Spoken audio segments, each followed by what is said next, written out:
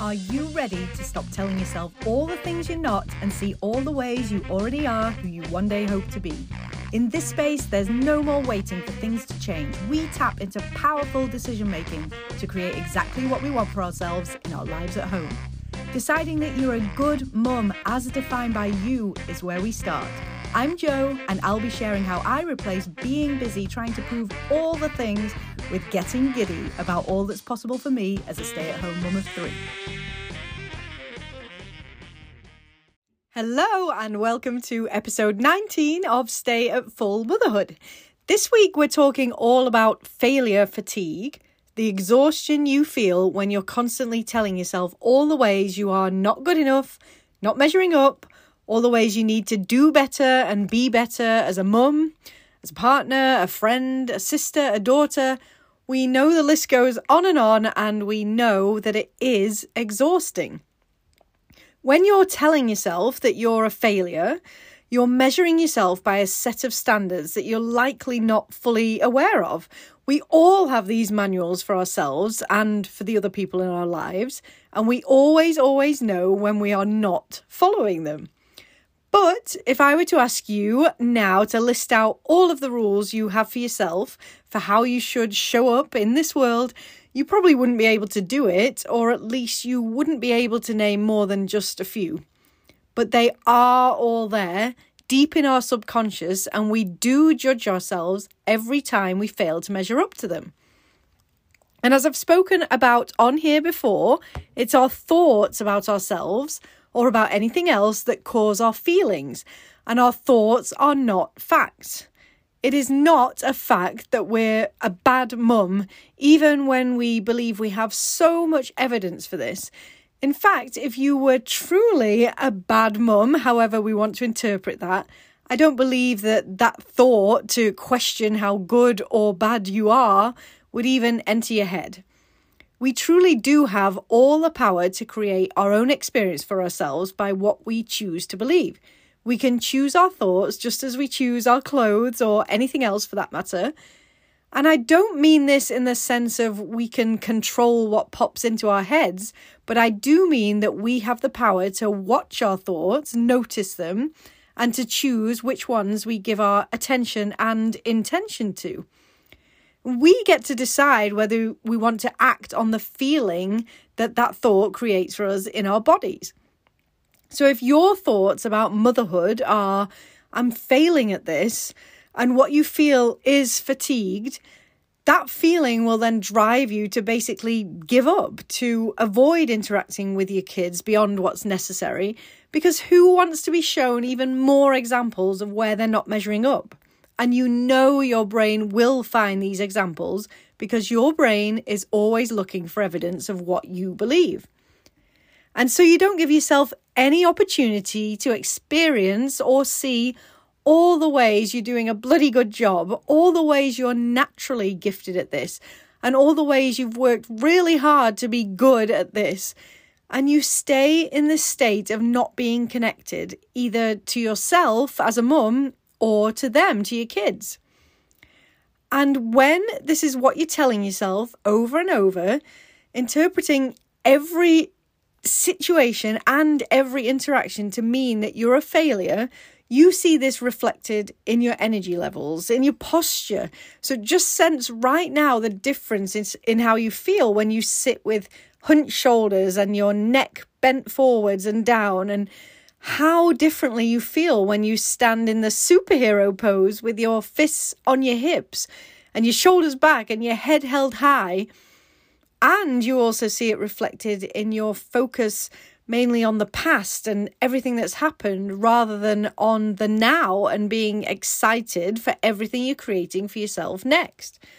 But as Dr. Libby Weaver says in her book, Exhausted to Energized, no one can stay in one state forever. So we naturally move around a sort of figure eight loop. If you can just imagine a figure eight on its side in your mind, we move from this one end of this low energy, unmotivated state, and then up and around and through the narrow middle, which represents our neutral, content and functional behavior. and over to the other side where we then often explode with lots of yelling. We lose it in order to move into that high energy state again. And it feels so good for just a moment or two to be in that energy. And then we feel terrible again for shouting and like a failure all over again. And then we move back through to that low energy state. So just describing this feels exhausting to me. And of course, the place where we want to be spending most of our time is in that more neutral middle, where we are truly being ourselves, free and light and able to be in play and fun.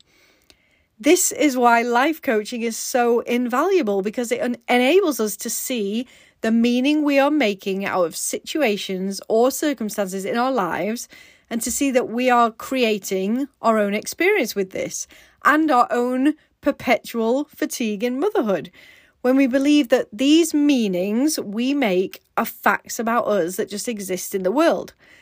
Again, our thoughts are not facts, and awareness of our thoughts gives us the opportunity to decide whether a thought is serving us in bringing us closer to what we want, or is it holding us back. So in practical terms, this means that in a moment where, say, someone says something to us or does something that we then interpret to mean like they just don't listen to me or they just don't care about me, we can learn to first pause. So my favorite way to do this is to rub my thumb and fingertip together for even just 10 seconds to bring me out of my head, out of the thoughts and into my body.